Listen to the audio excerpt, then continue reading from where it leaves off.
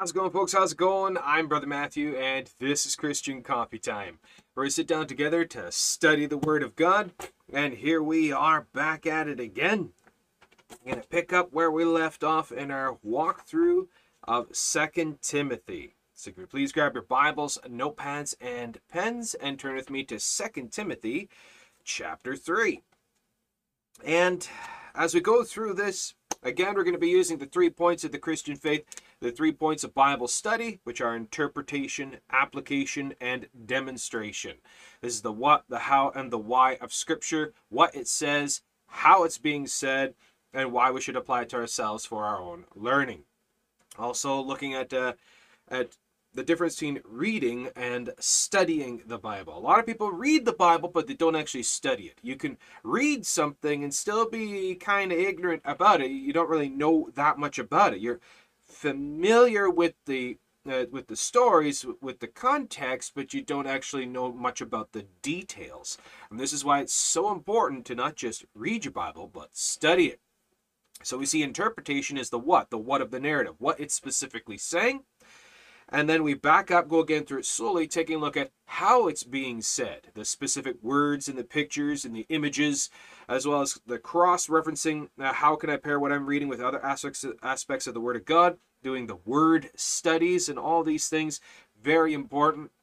And again, for the final purpose, to be able to speak of it, to work it, to show it competently. So very important to learn how to study your Bibles. Be like the Bereans, who are more noble than those in Thessalonica, and that they received the word with all readiness of mind, and they searched the Scriptures daily to see if these things were so.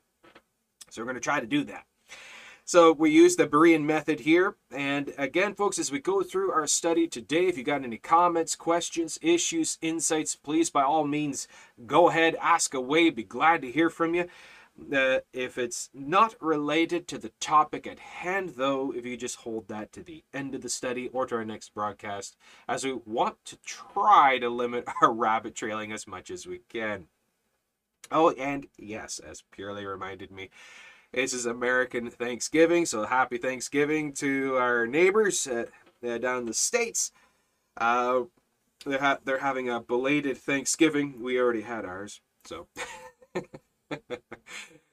So don't eat too much turkey. All right, so with that, we're going to pick up here where we left off in 2 Timothy chapter 3. And again, as we go through here, we see the important reminders from the Apostle Paul to Timothy, going over the basics of the faith again. And if we actually back up a little bit into chapter 2 is where we're actually going to start. We're going to springboard here off of verse 24 of 2 Timothy chapter 2, verse 24. I'm going to read right into chapter 3. Alrighty. So grab your tea, grab your coffee, grab your Bibles, notepads, and pens. Come join us at the table as it's time to study the Word of God. Okay. 2 Timothy chapter 2, verse 24. And the servant of the Lord must not strive, but be gentle unto all men, apt to teach, patient, in meekness instructing those that oppose themselves, if God peradventure will give them repentance to the acknowledging of the truth. Now, we went over this before, as we went down through it, so we see a reiterating again about the character of the saints, the character of Christ's likeness that we should seek to emulate.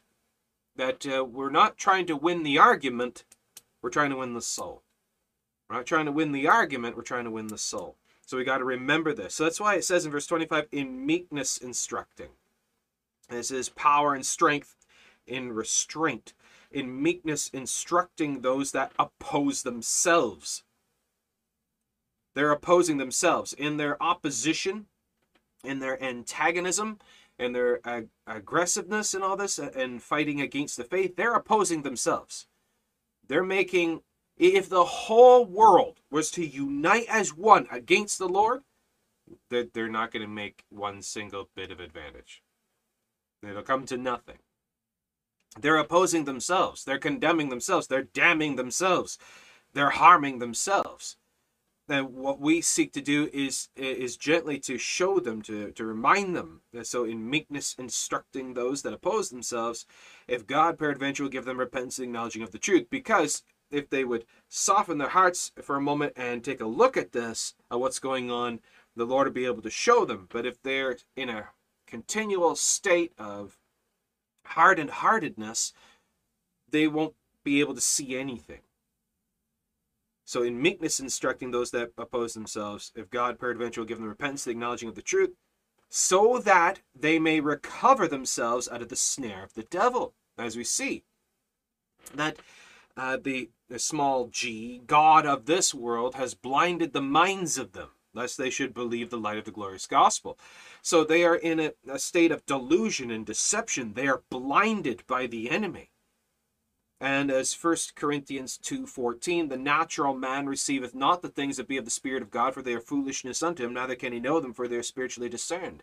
Now, in their sinful state, they are incapable of understanding what's going on. It takes the Spirit of God to understand the Word of God, to understand the faith.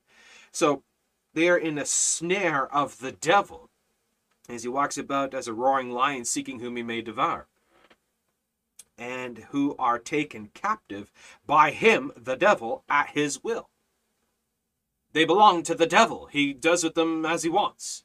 They are not children of God. Not everybody is a child of God. Only those that believe on the Lord God, Jesus Christ, by grace through faith by belief alone, are children of God.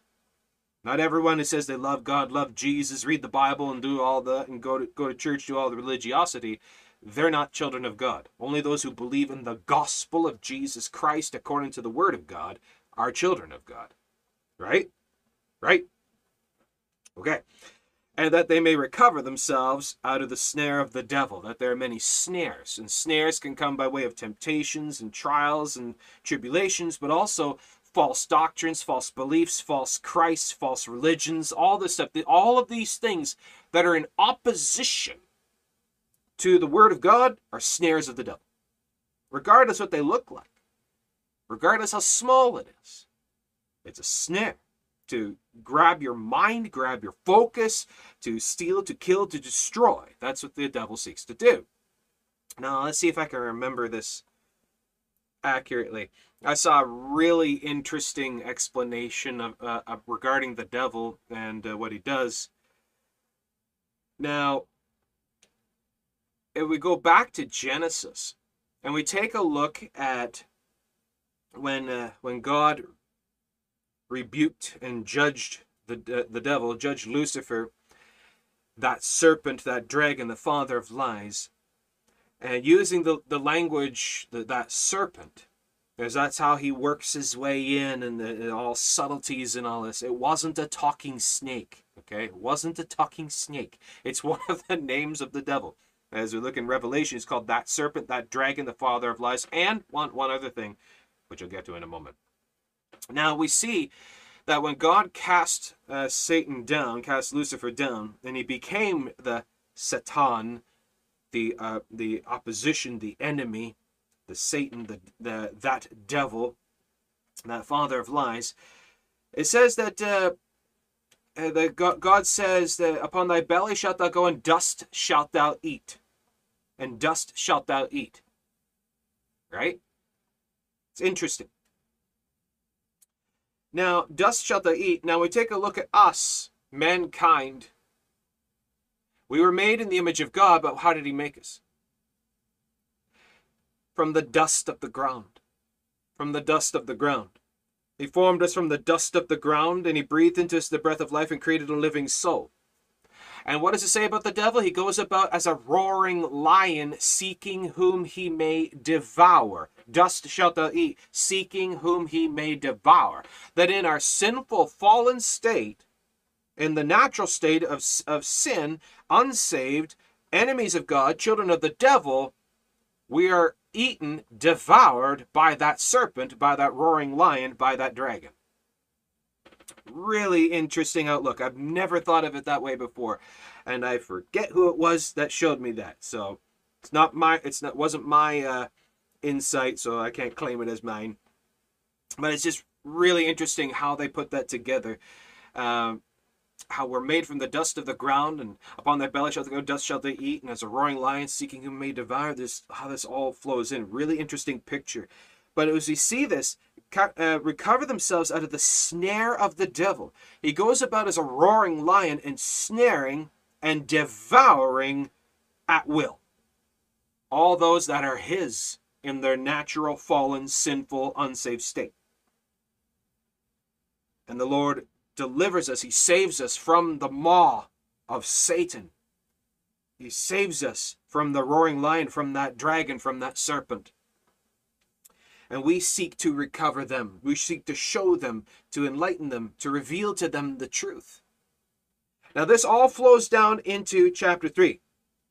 As you see, that in verse 26 of chapter 2, and that they may recover themselves out of the snare of the devil, who are taken captive by him at his will.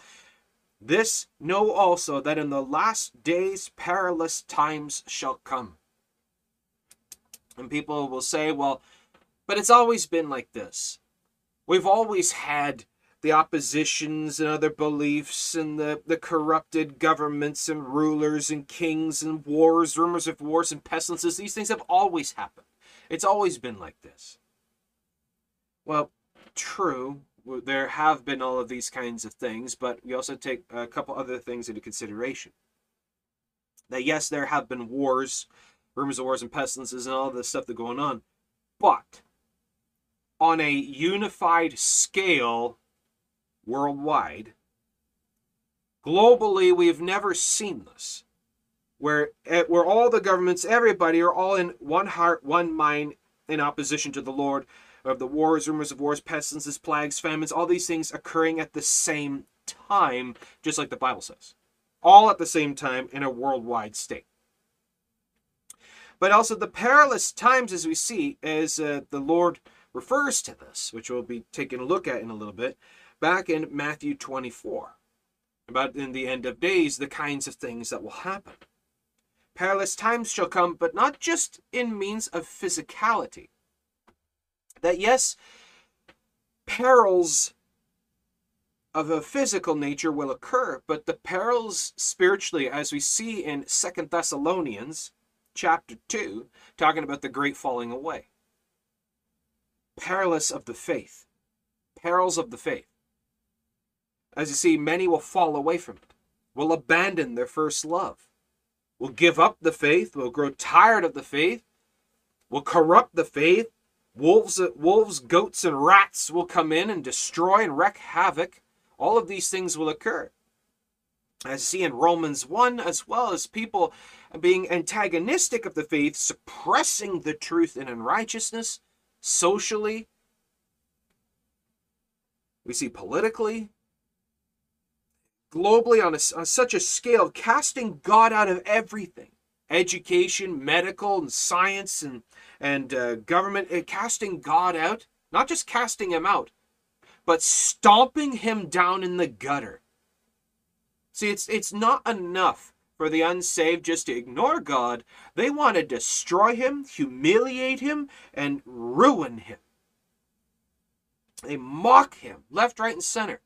Like, one example is, can you show me anywhere in the world where they use any other deity name as a cuss word? Where they use any other deity name as a cuss word.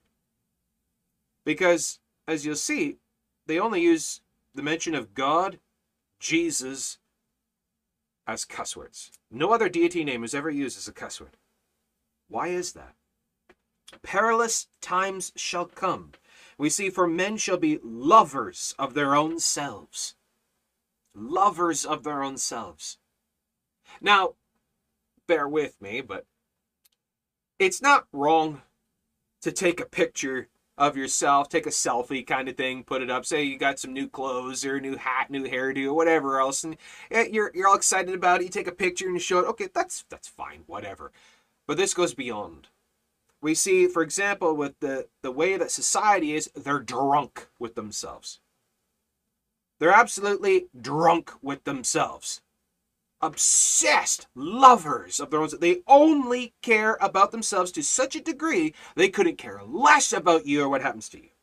They would never stoop to help someone else. Just the so self-conceited, self-righteous, self-centered, selfish individuals, lovers of their own selves, covetous, boasters, proud. They're absolutely taken with pride. Blasphemers, disobedient to parents. Look at the education system. Look at how it's going. Kids have absolutely no respect for their parents anymore. None. Which is interesting, which is a high warning from God. Children, obey your parents in the Lord, for this is right. People always quote that, but they never finish it. That thou mayest live long upon the earth. One of the only orders by God that actually comes with a great warning of condemnation, of shortening of life, or actually God taking your life if you are rebellious and disobedient and hateful of your parents. Just something to consider. Disobedient to parents, unthankful. Look at our society today. People say, well, we've always had perils and wars and stuff. Okay, take all of that. Now put it on this. When have we ever seen it like this? Go back even 30 years ago. There was a higher level of societal respect. People would respect each other more and more. There was actually a respect even of religion in of itself 30 years ago. Not anymore. Unthankful. Unholy. Look at the education system. Look at the entertainment system. Godlessness and devil worship just rampant. Rampant all through society in every aspect. Yeah, it blows my mind too. My wife and I will sit down and, God forgive me, we turn on the television or we go to watch a show and we're getting into it, and all of a sudden the people in the show, the TV show or whatever else, start swearing. And I always take note. They beep out the cuss words, the F words, and these kinds of things, but they never beep out blasphemy. Do you ever note that? They'll mute or beep out vulgarities, but they'll never beep out when they use the name of Jesus or mention of God in blasphemy for vulgarities. Unholy. Without natural affection. Now this is an interesting one. Without natural affection. You know what that means? Now, some people say, well, that means, like homosexuality or something. No, it actually doesn't. Without natural affection, unsociable. Unsociable. So we see here a presumed derivative means to cherish affectionately, hard-hearted towards kindred. Hard-hearted towards kindred and others in society. They're about to cherish affectionately, but don't. They don't cherish. They are not affectionate. There's no love of strangers, no love of brethren. That they're so antisocial, they're so antagonistic, they are so self-conceited, self-righteous, self-centered. They don't care about family, they don't care about others in society. Them first, they're the god of their reality, and they couldn't care less about anyone else. They'll stomp on the throats of everyone else. That's what society is today, and we've never seen it on such a massive, grand scale at any other time down through history. No respect, no love, no care. There's no affection. Without natural affection, truce breakers. Everyone's just a rampant liar. Everyone's a liar. Everyone's a thief. Everyone's a criminal at heart. They couldn't care less. They'll rob you blind. They'll lie Up and down, bold-faced, no problem with lying, truce breakers, false accusers. They'll make up fabrications about you to slander you, and they don't even care. Incontinent, fierce, despisers of those that are good, traitors, heady, high-minded, lovers of pleasures more than lovers of God. Wow. Wow. This was written 2,000 years ago.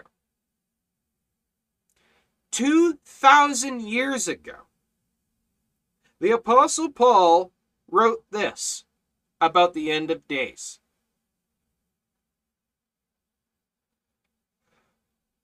Would you agree that this is rather prophetic? It almost makes you wonder if the Lord just kind of opened a window of time there, and Paul's looking through and he's looking into our day and age, and God was just flipping through everything and showing Paul what the end of days is going to be like. And Paul saw our society and governments and everything else, and Paul's like, oh my goodness, this is what's going on. Yeah, it almost makes me wonder. But doesn't this to a T describe our society today? We've never, and if we are actually honest, we have never seen it like this on a universal scale like it is today. We've never seen this down through society, ever. Ever. There's always been mutual respect, understanding, help, and societal workings together and all this. There's always been a form, a level of this, all down through, except for the last, what would you say? I don't know, 20 years? Within the last 20 years, maybe not even that, maybe a bit more, the last 12 years, we've seen everything just go completely off the rails. Completely off the rails. Traitors. I'll just leave that one there. You know exactly what I'm talking about. Heady, high-minded, you know, the high intellectualism, but of a self-conceited, selfish, self-centered type of high intellectualism. You know, like Richard Dawkins. Lovers of pleasures more than lovers of God. Well, there's one to think about. Lovers of pleasures more than lovers of God. Yeah. People care more about their feelings. They care more about their entertainment. They care more about the present moment's satiation than any thought of God in any way, shape, or form. All they care about is their feelings being satiated. But not just the unsaved here, folks. You see, this is a common misunderstanding. People say, well, this is what the world is going to be like in the end of days. True, but you're missing something. Let's back up. For men shall be lovers of their own selves, covetous, boasters, proud, blasphemers, disobedient to parents, unthankful, unholy, without natural affection, truce breakers, false accusers, incontinent, fierce, despisers of those that are good, traitors, heady, high-minded, lovers of pleasures more than lovers of God. Having a form of godliness, but denying the power thereof. This is also bringing into context professed Christians. Do any of these sound familiar to much of professed Christianity today? Well, professed Christians aren't blasphemers. Oh, really? Oh, really? You really want to play that card? Really? Aren't blasphemers. What is blasphemy? Let's take a look here. Now, if we take a look at, so we'll go to verse 2, blasphemers, speaking evil, slanderous, reproachful, railing, or abusive against God. One more. Speaking evil, or slanderous, i.e., sacrilegious, reproachful, making a mockery of, or railing, accusing, and being abusive against God. Really, you don't think so-called professed Christians today are blasphemous against God? Many are. The way they talk, the way they treat him, the way they talk about him, the way they drag him into stupid, nigh mocking memes, being sacrilegious. You know, sacrilege is a term and a teaching that I think has lost all power and meaning for our day and age. Much of Christianity, much of the church could do well by doing a study on the term sacrilege and seeing what is sacrilegious. Dragging God into frivolity, stupidity, kidifying him, dragging him to watering him down, changing, making him just cheap laugh entertainment, to making him a joke, making jokes about him. That's sacrilegious. People say, "Oh, now you're being legalistic." No, I'm being biblical here.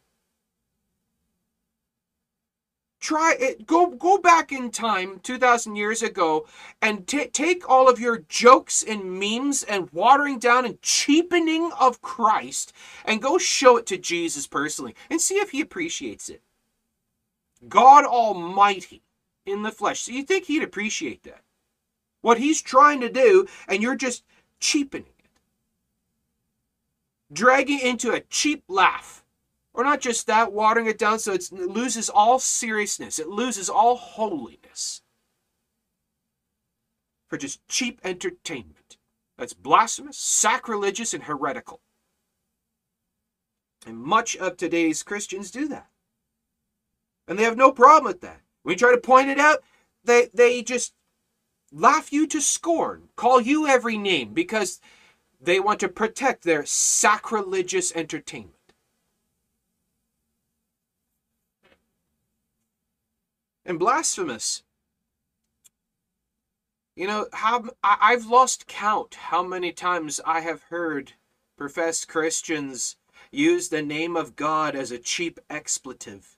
Now, they may not use the name of Jesus Christ as verbal vulgarities and blasphemy, but OMGs, where they use the term "oh my God" as a cheap expletive.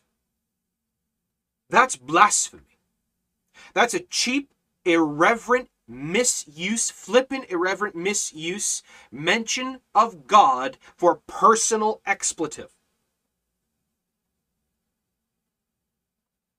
That's sacrilegious, blasphemous, and heretical. Now, blasphemy in the Old Testament had the punishment, capital punishment to discipline that. If you blasphemed God, you were stoned to death in the Old Testament. That's how serious they took it. I'm just saying. That's how serious they took it in the Old Testament. God actually instructed that. And Christians today who profess that they believe in the Lord Jesus Christ, their Lord God and Savior, from the condemnation of their sins, take the same Savior that they say they believe in and use his name, the mention of who he is, as a cheap expletive. They take the almighty Savior, Redeemer, King, Almighty God, and drag him down into cheap, frivolous, stupid entertainment. Where's holiness? Where is true, sincere, zealous holiness today? Where is it?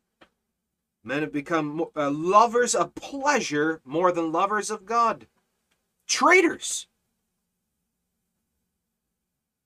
You know it's treason to the Most High to confess him and believe on him, to say you love him and serve him, and then dance with the devil for your entertainment. To refuse to witness to the lost. To have more fear of man than fear of God. Or that you would water down conviction, water down the word, water down the truth, water down the word of God, just so the unsaved won't get offended. That's treason. You're a priest of the Most High God, and you're corrupting the sacrifices. You're defiling the temple. He who defiles the temple, him shall God destroy. You know that's New Testament. What? Know ye not ye are the temple of God which is in you? Ye are not your own, you've been bought with a price. Men shall be lovers of their own selves, covetous, boasters, proud, full of pride, blasphemers, disobedient to parents, unthankful. So many Christians today are just belly-aching, whining complainers. Bellyache about everything, complain about everything, whine about everything, fear about everything, unthankful, unholy, without natural affection. See that? Truce breakers, false accusers, incontinent, fierce, despisers of those that are good, traitors, heady, high-minded, lovers of pleasure more than lovers of God. Look at verse 5. Look at verse 5. Having a form of godliness. Now, what would that look like? Having a form of. Where on the outward, you look good, you dress good, you look the part, you talk the part, you seem to be the part, all in observation. Having a form of godliness, but denying the power thereof. But there's no actual power of God with them, that God is not actually in them. God is not actually working with them. These are the religious Pharisees, the legalistic religious Pharisees, where it's all about the outward, controlling the outward, and there's no Christ-likeness on the inward. Having a form of godliness, but denying the power thereof, from such turn away. Now, just a moment. Now, if you're taking a look at your Bible, if you're following along with your Bible, chapter 3, verses 1 to 5 is the list of all the things that he says here to turn away from. That those that are demonstrating these kinds of characteristics from verses 1 to 5, you're to have nothing to do with them. Consider that. How many times in the Bible does it talk about marking them, avoiding them, having nothing to do with them, walking away, brushing up the dust of your feet to not even invite them in your home, to separate yourself from? How many times do you see this? Numerous times in the Bible. Having a form of godliness, but denying the power thereof. From such turn away. Why? Because a little leaven will leaven the whole lump. Evil communications corrupt good manners. Health is not infectious. Illness and disease is. These things are illnesses and diseases of a spiritual nature that will corrupt you, will drag you in, will defile you, and it will pass on to you. You'll pick up these natural characteristics of the sin nature, and you will start to illustrate them yourself. You need to protect yourself from this. Have nothing to do with this. Like in the Bible times, where an individual who had leprosy, if they had leprosy, they were put out of society, so it would stop the spread. And they would have their leper camps and everything else, and they would bandage up and everything. But if they saw other people coming their way, they would call out, unclean, unclean. So the healthy people could do a wide berth around them and stay away from them. We see these characteristics, we cry, unclean, unclean to the Most High God, and we have nothing to do with it. We take wide berth around it. I have nothing to do with it. I'm not going to be defiled by this. But we see that in our day and age, in the church, there's very little church discipline. Very little church discipline. Very little corporate discipline where we as saints band together to protect each other, to guard each other, rebuke, to educate, to exhort, to edify each other. We just leave each other alone and let each other fall into whatever, and we don't speak up because, well, they might get offended. They might get upset. They might not like this, and we fear their reaction because, well, if I say anything, they might stop coming to the church, and we got to protect our numbers of church so we care more about numbers. We care more about our money. We care more about our notoriety than we do about each other's spiritual well-being. Tell me I'm wrong. Look at this. Perilous times shall come. Would you say that we are in this period, in this time? We are in the perilous days. Would you say that we are?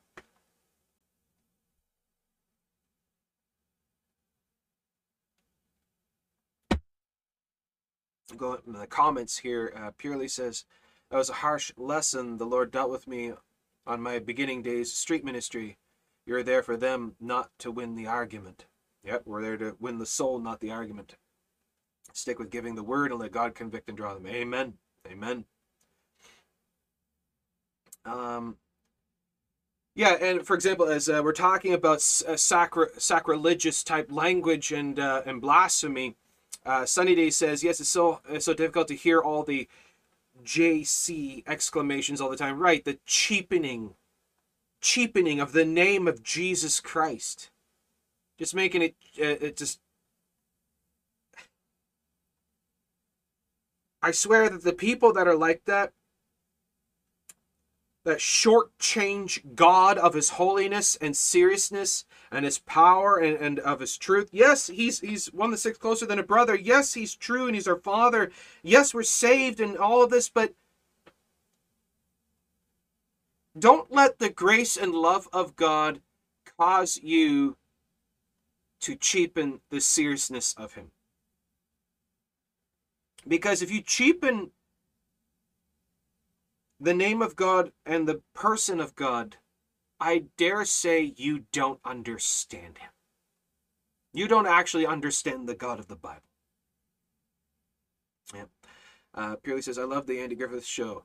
Even when trying to watch something wholesome, have to hurry and forward through the ads is not to see something disgusting and wicked, right? It's just everywhere. It's permeating everything. This whole world is defiled to such a degree like we've never seen before. And it's getting into the churches. It's getting into Christianity. And we need to be on guard. We need to be mindful of these things. We need to protect ourselves. We really need to protect ourselves. Having a form of godliness. Now, this is something we also see. I was actually thinking about it today. Now, for those who may be listening in on podcast, and you're not actually watching the video, because we take these Bible studies, and once they're up, we download the video and we strip the audio file and upload it as podcast, because some people who can't actually watch the videos, they can still listen in to the Bible study. So you maybe listen via podcast, you might actually see it, but I kind of have a little bit of a beard.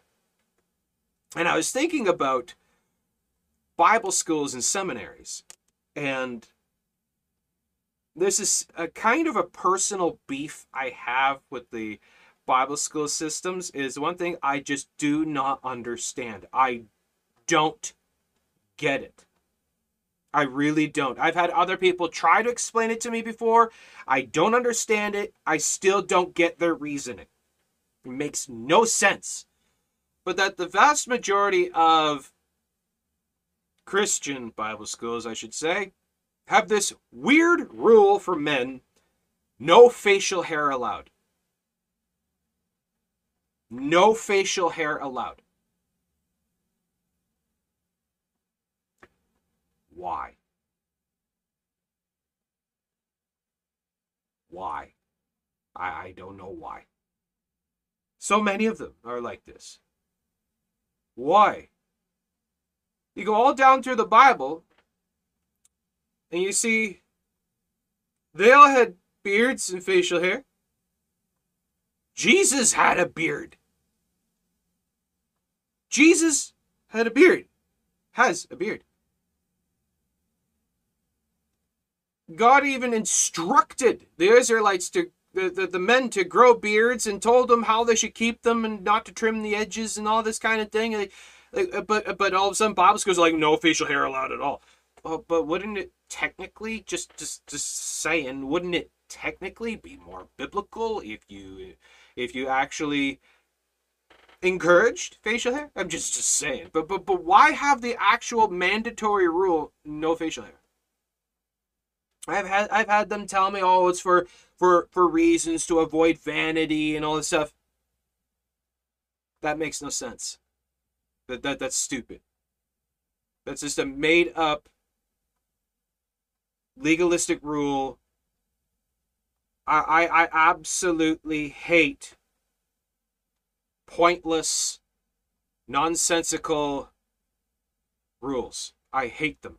I hate those kinds of rules that just make no sense. You're just making stuff up just for reasons of control.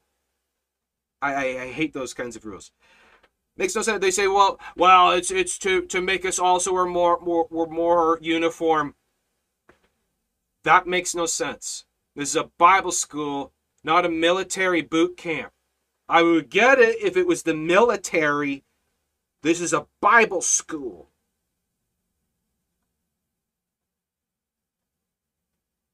So, are you telling me Charles Spurgeon was wrong? J.C. Ryle was wrong? A.W. Tozer was wrong? Are you telling me all the disciples and the prophets are all wrong because they had facial hair? See the form. We got to maintain an air and a presence, and we got to control a form of godliness and holiness in our appearance, but lacking the power thereof. You're more obsessed with the outward. You're more obsessed with the outward. So, having a form of godliness, I'm not saying having facial hair makes you any closer to God or anything. No, it's just facial hair. It makes no big difference. But I'm talking about the mandatory forced controlling of the outward appearance, like the Pharisees did. My phylacteries are bigger than yours. I'm more clean-shaven than you. This form of godliness, but lacking the power thereof. Their doctrines are weak as mouse milk.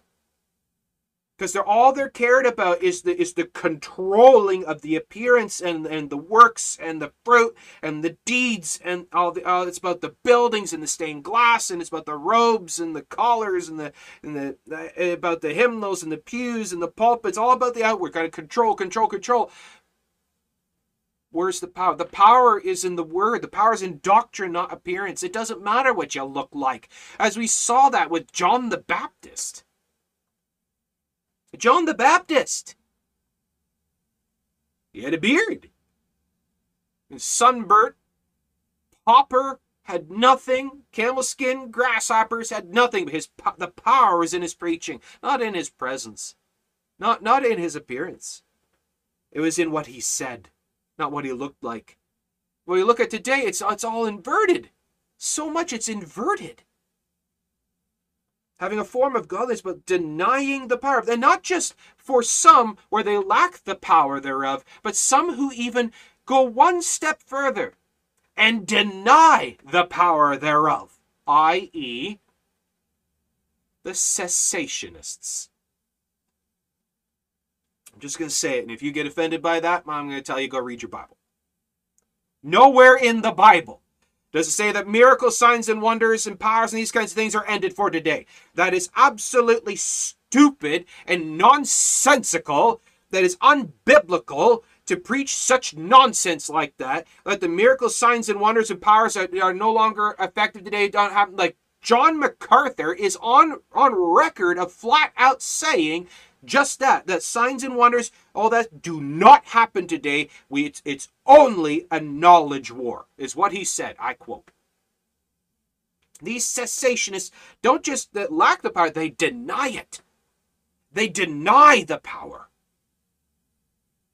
So you're telling me all the missionaries in third world countries and all others who have had full-on answers to prayer, miracles in their lives, that they're all delusional. It's all delusional. You're telling me that the devil has all the power today, not God? It's just stupid. Show me it. Where in the Bible does it? Well, that was just for back then with the apostles. Show me where it says that. You're making that up. You're flat out making that up. Nowhere in the Bible says it. In 1 Corinthians 13, 8-10, it says there are 3 things that are gone, but do a study on that. Those are the oracle gifts. The oracle gifts, because we no longer have human oracles. The Word of God, the Bible, the Scriptures is our oracle. We no longer have human oracles. That which is perfect has come, which is the Word of God. But all the other miracles and signs and wonders and powers that be in the faith, by the faith, through the faith, in prayer, by the power of the Spirit of God working, still effective for today. Healings and all kinds of things are still effective for today. It has not passed away. But there are those that deny it. Full on deny it. They're like the Sadducees of today. From such turn away. Watch out for them. Mark and avoid. Have nothing to do with them. Walk away from them. They will defile you. They'll defile your faith. They'll kill your faith by their nonsense, by their sin. We got to protect our testimony. Got to protect our walk with God. Having a form of godliness, but denying the power thereof. From such turn away. And not just in that, like those who lack power, those who deny power, but this is also taking a look, for example, at the other religions. Like, you know, for example, was it last month or so, where I did, for a little while there, I was addressing the Christian world's obsession with this mock Orthodox priest, Mari Emanuel. You know, he's not a Christian. He categorically does not believe the gospel of the Word of God. I looked him up, did study, I listened to a bunch of his messages. He believes in a works-based system of salvation. He believes in purgatory. He believes in the assumption of Mary, that she also intercedes for the saints, the praying to dead saints, and all the rest of that. He's Catholic light. He's not a Christian. Sure, he says a bunch of good sounding things. He talks about faith and grace and Christ and the cross and salvation. He's very passionate about that. But look at the doctrines that he's preaching. He has no power of God. His God is not the God of the Bible. His Christ is not the Christ of the Bible. Many false Christs will arise. Many will come in my name saying, I am Christ, and will deceive many. He's deceived by a false Christ. But there are so many professed Christians that are deceived by this guy because of his form of godliness. It's like so many Christians, bear with me, are deceived by C.S. Lewis. You realize he was not a Christian. He was a mystic Anglican who converted to Roman Catholicism before he died. Do a study on the man. So many Christians don't study the sources. They don't look into the things that they quote, that they have in their lives. C.S. Lewis, he was so corrupted. He called Jesus Christ ignorant in one of his books. He says when he was in Greece, he found it hard not to pray to all of the Christ subspecies gods like Apollo. He felt drawn to pray to Apollo and the other gods because they are Christ subspecies, he called them. And all kinds of other nonsense. He was not a Christian. He was a baptismal regenerationist. He believed that salvation was in water baptism. He wrote that, spoke that, and affirmed that. He was a mystic, baptismal regenerationist Anglican obsessed with the occult, do a study, who converted to Roman Catholicism. And professed Christians en masse are quoting the man left, right, and center. Buying his books and everything else and upholding him like an apostle. He was a false apostle. Sure, he may have said some good things here and there, but so does the Pope, so did Gandhi, so does Buddha. That doesn't mean there's someone you should quote and listen to. They have a form of godliness, but denying the power thereof. From such turn away. And then we go to verse 6. For of this sort, verses 1-5, those that are like this, and those have the form of godliness and deny the power of, for of this sort are they which creep into houses. They creep in, they get in, they sneak into, they find a gap, a way into homes and in the minds of people. and lead captive, take captive, silly women laden with sins. For example, using this language to describe people that just have no depth of character, no depth of understanding, ignorant of doctrine, ignorant of truth, ignorant of these things. They just regurgitate what they're told, and they don't actually apply it to themselves. They don't do the study, not like the Bereans, and they're taken captive. Like a bunch of silly women, these goofy chatterboxes that do no study, the empty-minded. That's the language here of those kinds of types. Led away with diverse lusts. They're just driven and controlled by their flesh. Driven and controlled by their feelings. Not to be like that. You have to take everything that comes in, no matter what it is, and study it and apply it to the Word of God like a Berean. Do the due diligence, a student of the Word, or you will be taken captive. All because they say they love God, they say they love Jesus, and they talk about grace and faith and all this stuff, does not make them a Christian. Does not make them someone you should be listening to. You need to look at who they are, what they're about. They may be even like a great and notable professed Christian, but then, like, I dare say, Ravi Zacharias, who said he loved God, loved Jesus, and he may have very well have affirmed the gospel, but look, he had fallen into terrible sin. He had made a havoc of his testimony. He caused the enemies of the Lord to blaspheme and all the rest of that. From such turn away. From such turn away. Be careful of these kinds of types. We're to be mindful of who we are giving our minds to. Will they affect us in such a way that it could damage, harm, oppose, hinder? If that's the case, have nothing to do with them. And not just that, we see in verse 7, also those to be aware of and be mindful of, and to be aware, beware them, those that are obsessed with, ever learning and never able to come to the knowledge of the truth. They're obsessed with study and learning, but it's just they're just one step away, and they just can't accept just what it says. They're always making excuses, finding loopholes, workarounds, and they just can't accept what the Word of God says, or they're obsessed with study and learning, but they just can't believe in the simplicity of the faith.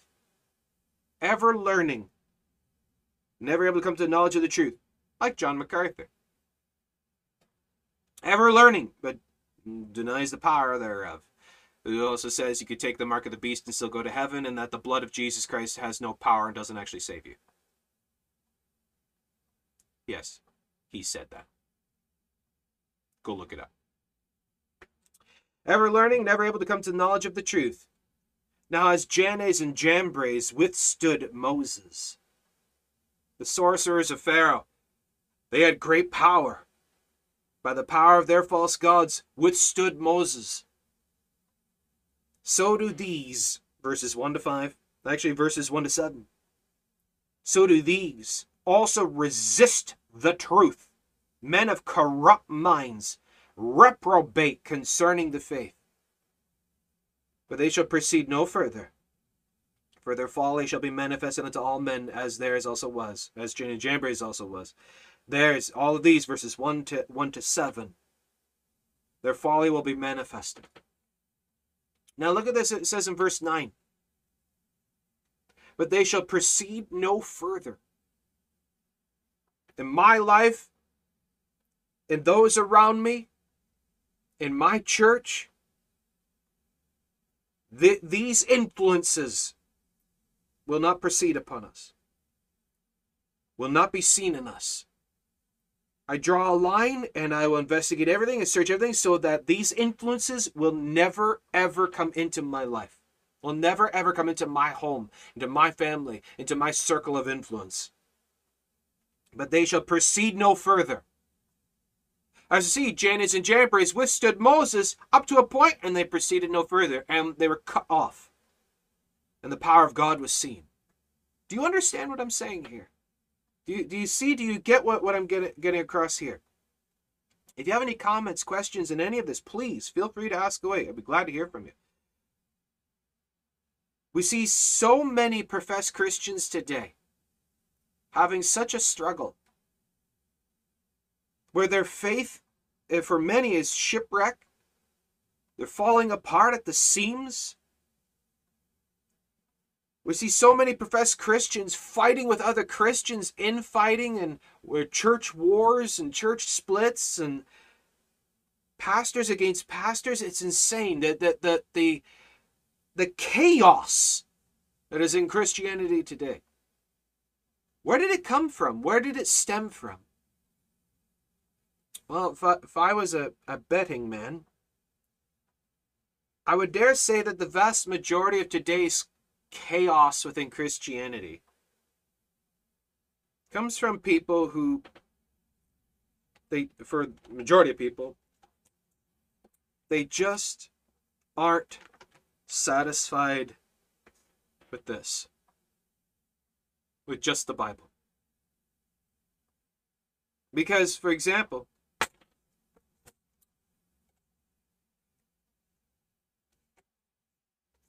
when you listen to many preachers online,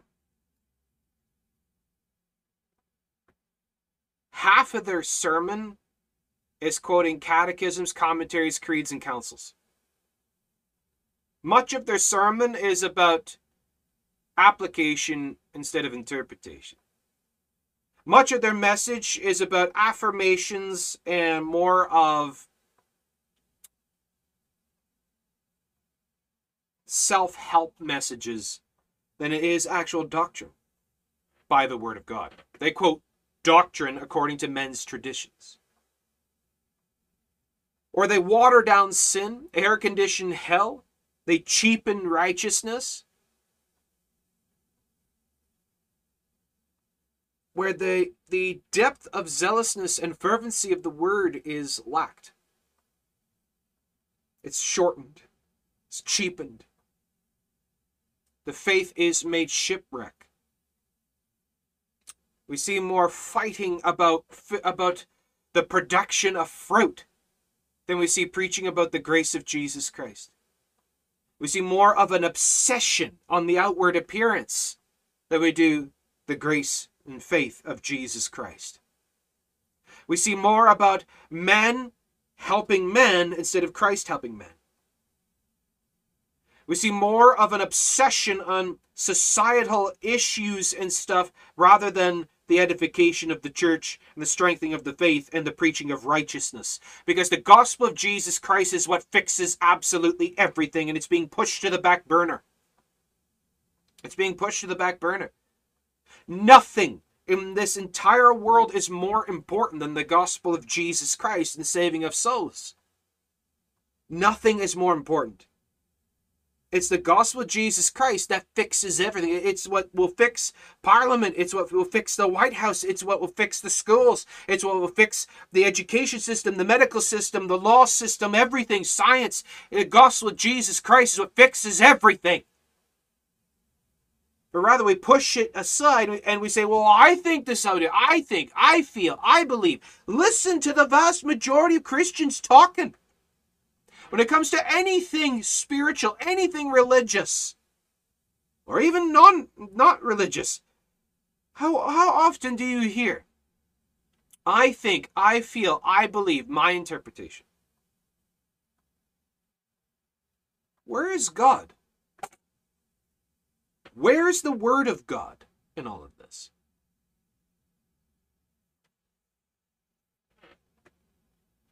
It will be made manifest. Be sure your sin will find you out.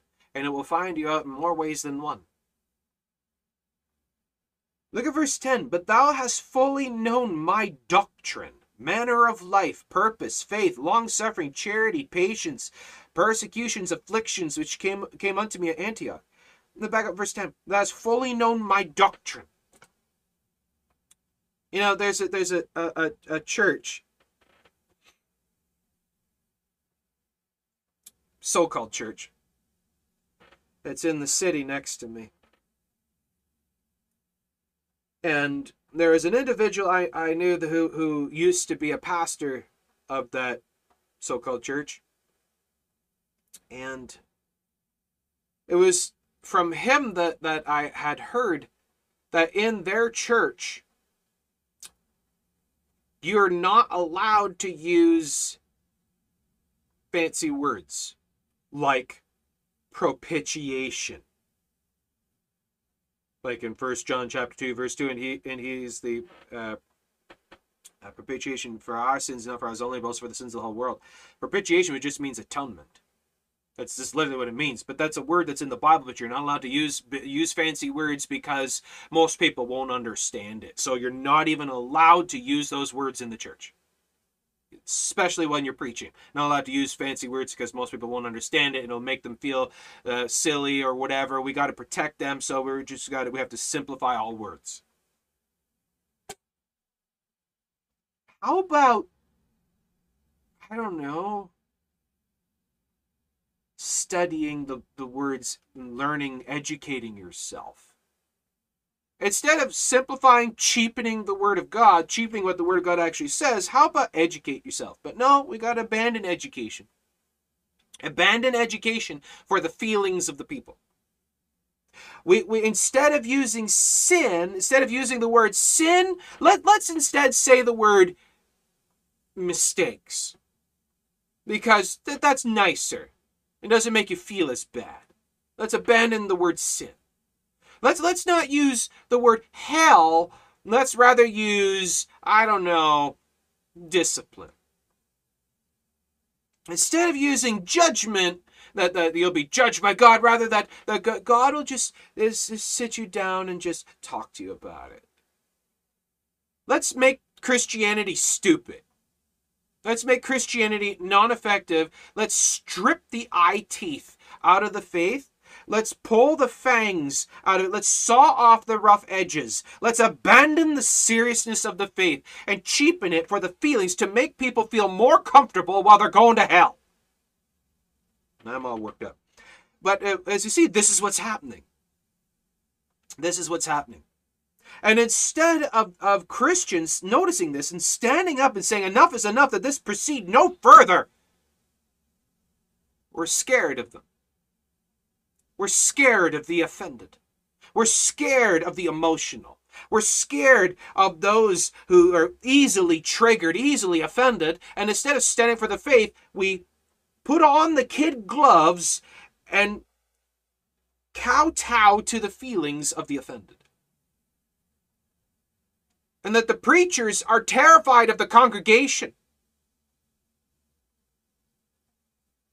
Because the preacher can no longer say anything without getting the people so upset they abandon that church, abandon the teaching to go to someone else who will tickle their ears, because the time will come they can no longer abide sound doctrine, but they heap to themselves teachers having itching ears, and they should be turned onto fables.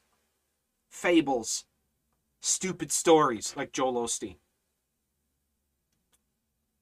You ever wonder how Joel Osteen can get such crowds like that? Because he says absolutely nothing that'll challenge you. He says nothing.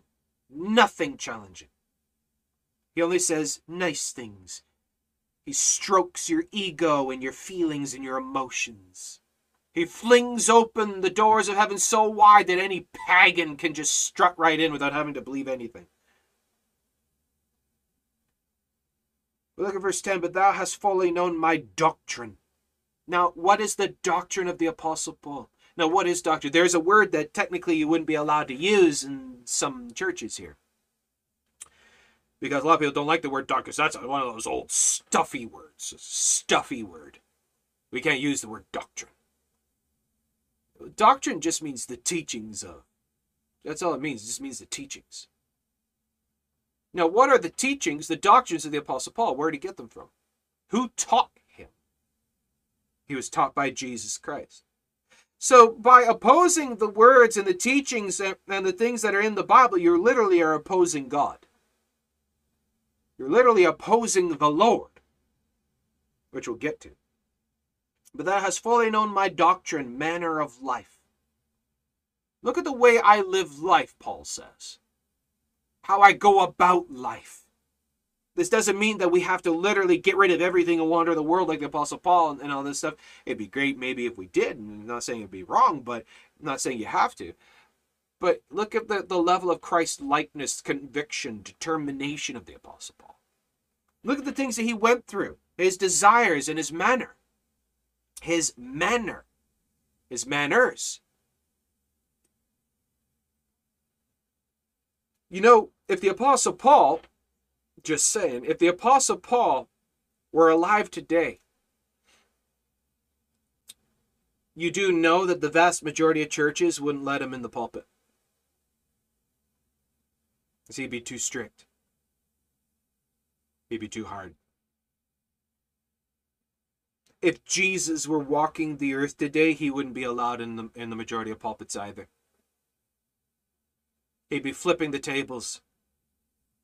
He'd be crafting whips out of cords and driving many people out.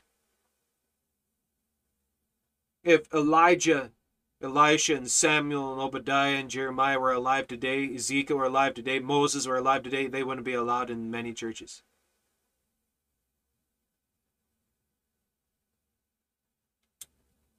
A manner of life, purpose. What's your purpose?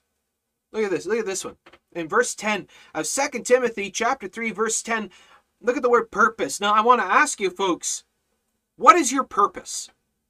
What's your purpose of life? Now, be honest and sincere. Don't say what you want it to be. I want you to address what it is currently, right now. In all honesty, before God, is your purpose, is the drive of your life, the reason you're alive is to preach the gospel and serve the Lord in fear and trembling? Is it really, is it honestly, is that how you have been living? Is that how you have been driving your purpose? Is that what your purpose has been?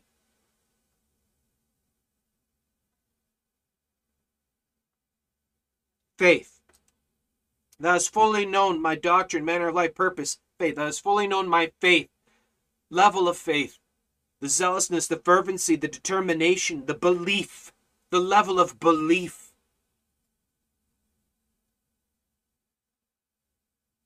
How deep is your faith? Now you can say how deep it is, but you know how you can tell how deep it is? By how often you pray, how much you pray, and how much you actually trust. You may say you have faith, but I'll show you my faith by my works. Your faith is seen. You could say whatever you want, but it's seen. Your faith is seen. Now do other people see your faith? How do they see your faith? Or are you afraid to show your faith publicly? Are you actually afraid to show your faith publicly? The pagan isn't afraid to show their beliefs and their determination, their mind, their beliefs publicly. The heathen, the godless, the atheist, the debaucherous, they're not afraid to show what they believe and how they work in publicly. They couldn't care less what other people think. Only the Christians do. Only the Christians care what other people think and hide themselves. Look at the other cults. Mormons aren't afraid. Jehovah's Witnesses aren't afraid. Seventh-day Adventists, the Mennonites, the Amish, Buddhists, the Hindus, Catholics even, many Catholics. Well, how come born-again Christians are absolutely terrified to publicly demonstrate and show their faith? You won't pray in public. You won't promote and preach Christ publicly. I'm saying you as in a general sense, to general Christianity as well. I'm not talking to anybody individually. I'm talking about in general.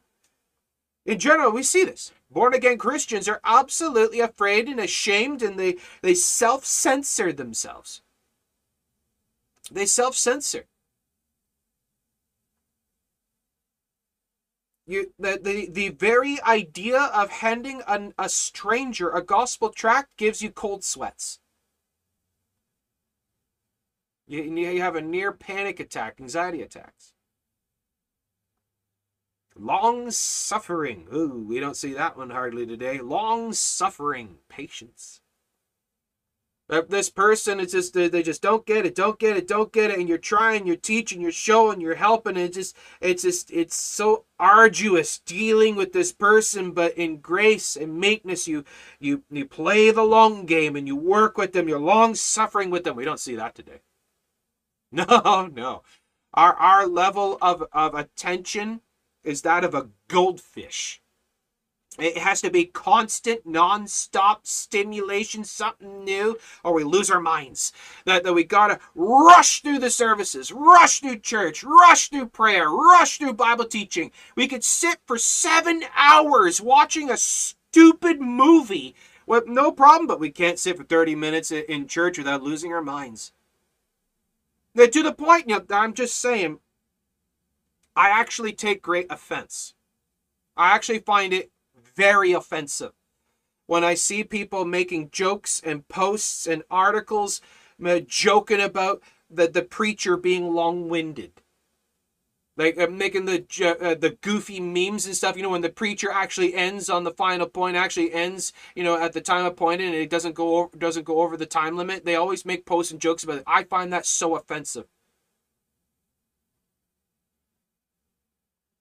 All down through the Word of God, we see them sitting and desiring to sit for hours at the Word of God.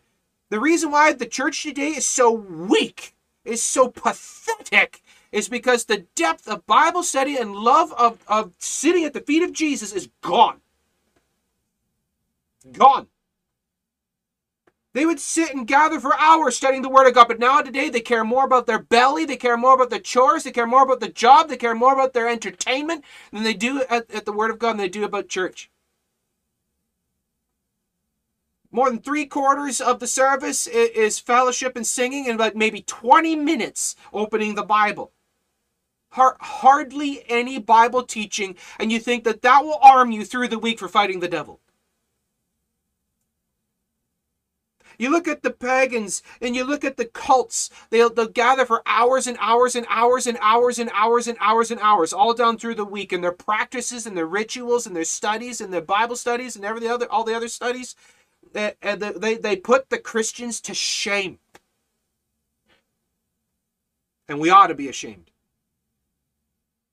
We have to have quick GIF Bible studies. 5 seconds.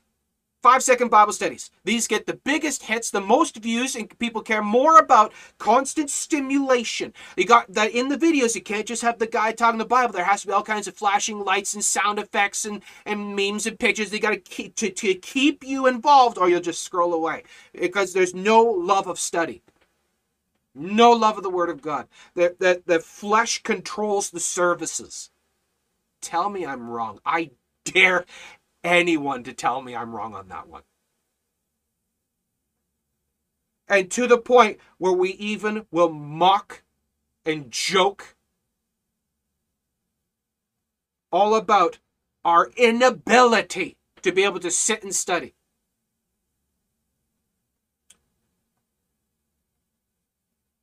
Long-suffering, charity.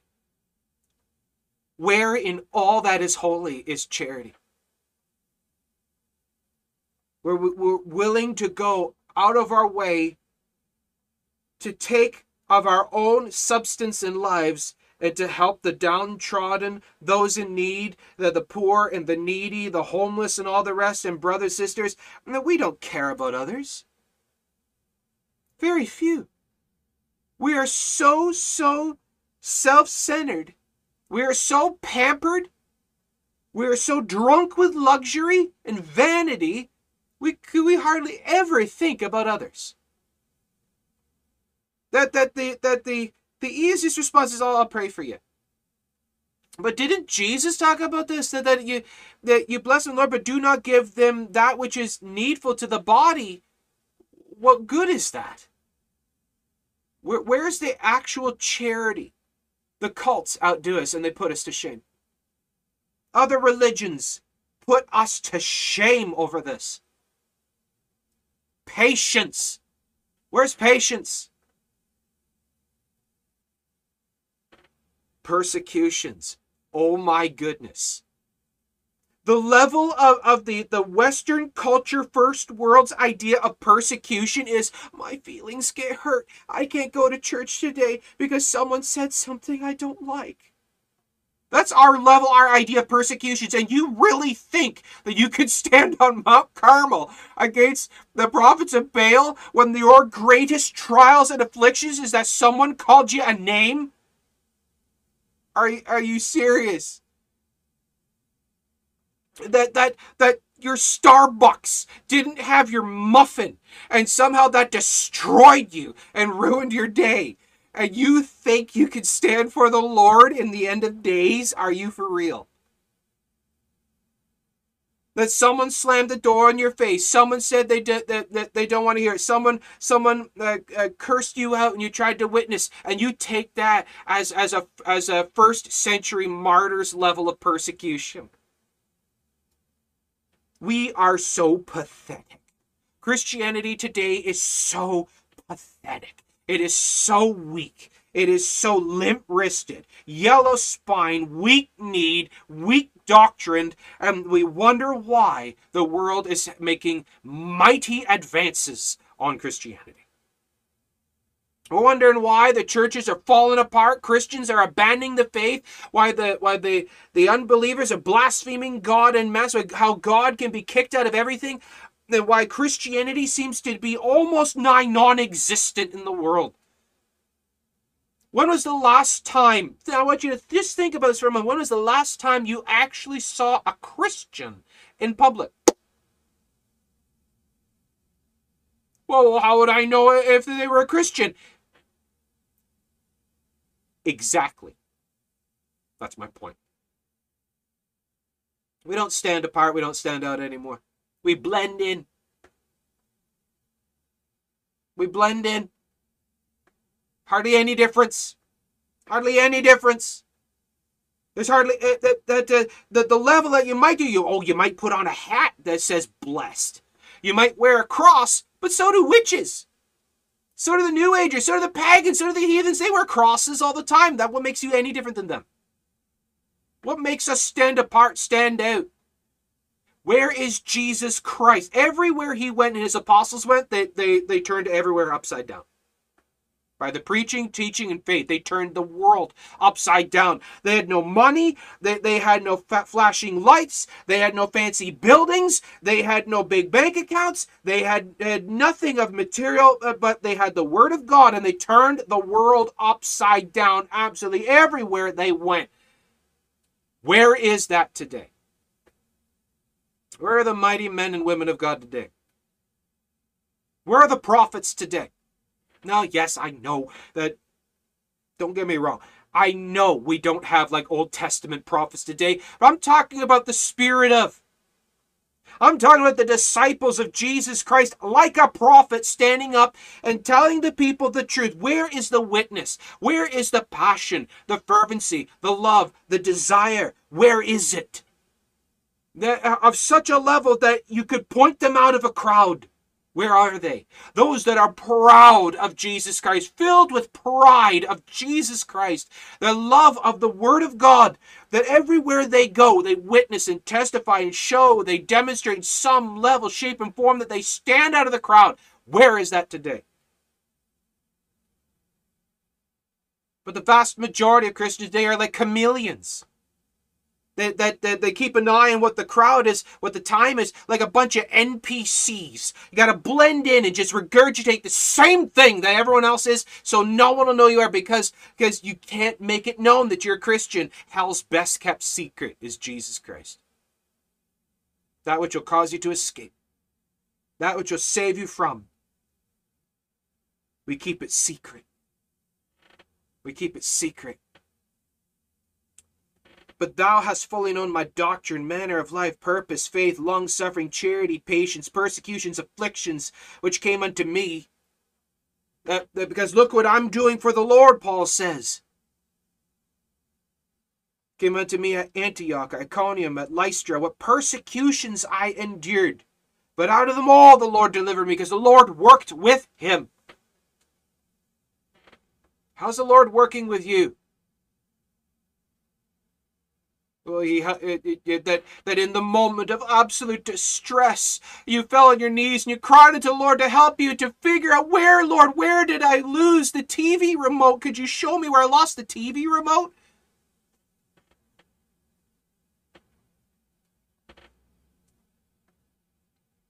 That's the level of the depth of most Christians today.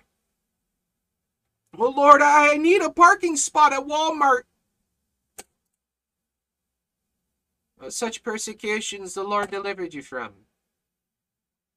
That the power of heaven that was with the prophets of the Old Testament, the power of Almighty God that was upon the apostles and the early church, the power of Almighty God that was upon the martyrs in the first century.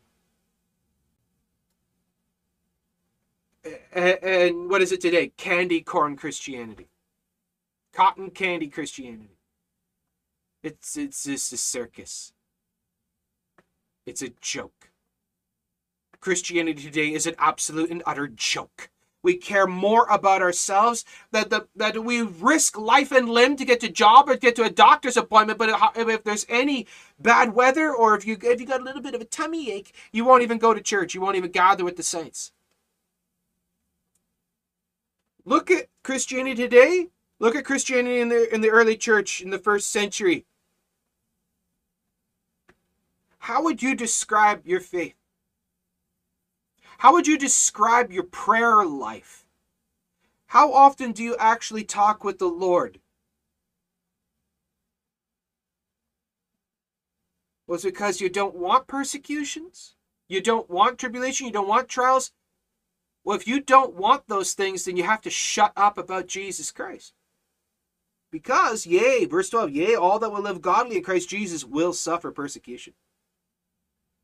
Because the devils, the world, the enemy, the flesh will oppose you at every turn to stop you, to hinder you, to destroy you, to kill your faith, to rob you of the blessing, to destroy your testimony, to shut you down so you'll stop being an influence upon your neighbor, upon your family, upon others, your co-workers in the world, because you are a living example of the power of the Lord Jesus Christ, and that's why most Christians won't. Because they'd rather just be comfortable. Let everyone else go to hell so they can go to heaven comfortably. Everyone else could just go to hell so I can go to heaven comfortably. You do realize that that is actually ultimately what you're saying when you refuse to live for the Lord publicly. You refuse to speak of the Lord publicly. That is literally what you are implying. You all can go to hell so I can go to heaven more comfortably.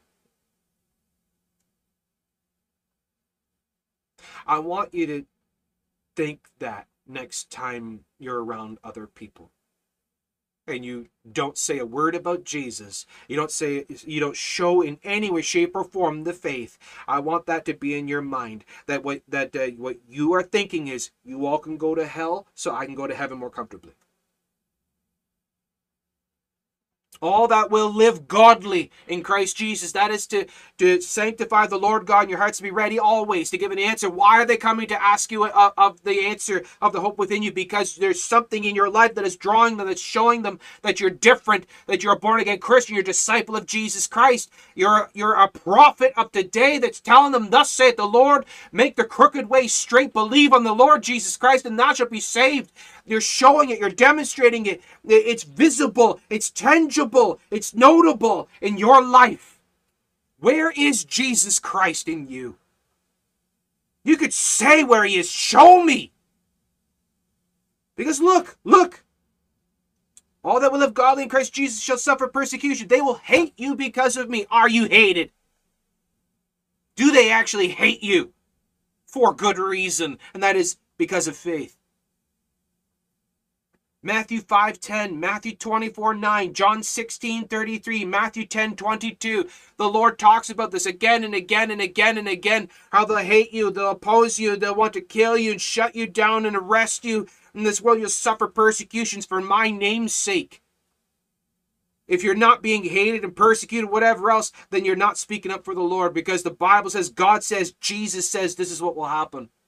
Stop watering it down to try to work around the persecutions, but rather, why not suffer yourselves to be defrauded? if you're not willing to put it all, to bet it all, to pour it all in the faith, do you actually love the Lord Jesus Christ, or do you love the idea of an easy Jesus?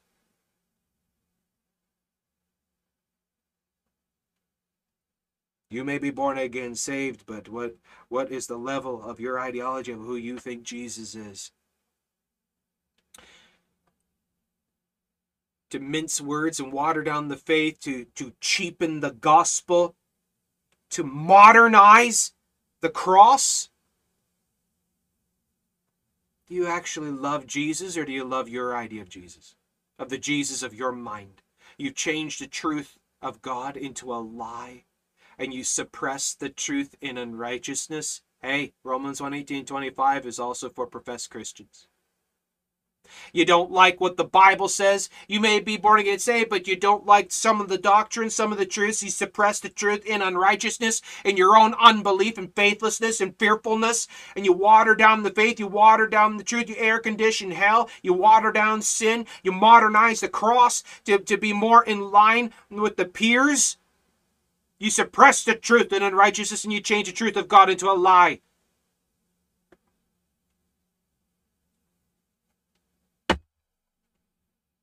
To live godly, according to whose standard? Christianity, according to whose gospel? The doctrines of truth, according to what tradition? Not church tradition, but the traditions of Jesus Christ. The doctrines, the traditions that he handed down, that he wrote, that he keeps, that he holds, that he passed down, that he preserves into all generations. Of this gospel, the gospel of Jesus Christ, the gospel of the Apostle Paul, that is fully known my doctrine. The doctrine of the Word of God, that the Word of God is the final absolute authority in all aspects of faith and practice of faith. Like the post I shared today that I saw one of my good friends shared on Instagram. I loved it so much. I shared it across all the CCT platforms. It says, I'm not pro anything or anti anything. I am thus saith the Lord, period. I'm not pro anything, anti anything. I'm thus saith the Lord. Because the Word of God is the final absolute authority in all aspects of faith and practice of faith. Is it in your life? Is it actually? Oh, you may tout, you may say, you may show, you may shout and scream, sola scriptura. But are you really? Are you really? Are you really? You say you love God, do you really? Or do you love the God of your own imagination, the God that you fashioned and created to fit with your life, with your ideologies, to make you more comfortable, to fit with your personal narrative, with the context of your life, or your vanities, with your hobbies and interests, with your entertainment? Do you actually love the Lord Jesus Christ? Do you love the idea of Jesus that lives only in the church building, that you only have to pay tithes to on Sunday and not through the rest of the week? Do you love the Word of God? Do you love the idea of the Word of God where you can pick and choose and cut and paste and create doctrines of your own narrative? Or do you accept it from cover to cover? What is Christianity to you? Where do you fit in the story? Where are the holy men and women of God today? What is Christianity today? What is it to you? How should it be seen, known? Christianity today should be a literal cut and paste from the early church. It shouldn't change. Christianity should not change with the times. The times are wicked. The times are evil. The times are debaucherous. And what right does the world, what right does society, what right does the unsaved society have to control our faith, to tell us what to preach, how to preach, when to preach, what to do? What right do they have? Who do they think they are to dare come in and control the pulpit and control the congregation and control our faith? Who do they think they are to tell us how that we should water it down, that we should self-censor, we should turn down the volume? Who do they think they are to tell us how we should actually go about it, that we should be bringing all kinds of other principles and catches and frivolalities? Where are the times that we'd be with all that we needed was the Word of God, and we would sit with just the Word of God and study it, read it, believe it, go, teach it. We should be content with that. We could care less what each other looks like. We care what the Word of God says. We hold ourselves to the Word of God. The Word of God is our standard, not church tradition. The Word of God is our doctrine, not the catechisms, creeds, and commentaries. The Word of God is our law, our authority. What God says, that I'm accepted by God, is all that matters. That Jesus Christ saved me is all that matters. Not about what fruits other people are seeing, but it's the fruits of God being seen through me. That's all that should matter. We're drunk with churchianity and religiosity. We're absolutely, hopelessly lost in the fears of men and the cares of other people. It's time that we break free. It's time that we choose us this day whom we will serve. It's time that we cast off everything else and just take the doctrines of the Word of God, just take the Bible, the Scriptures, the Word of God as all that we need. For our manner of life, for our doctrine, for our purpose, our faith, our long-suffering, our charity, our patience, to help us through persecutions and afflictions, whatever may come, that this is sufficient. That I am unashamed.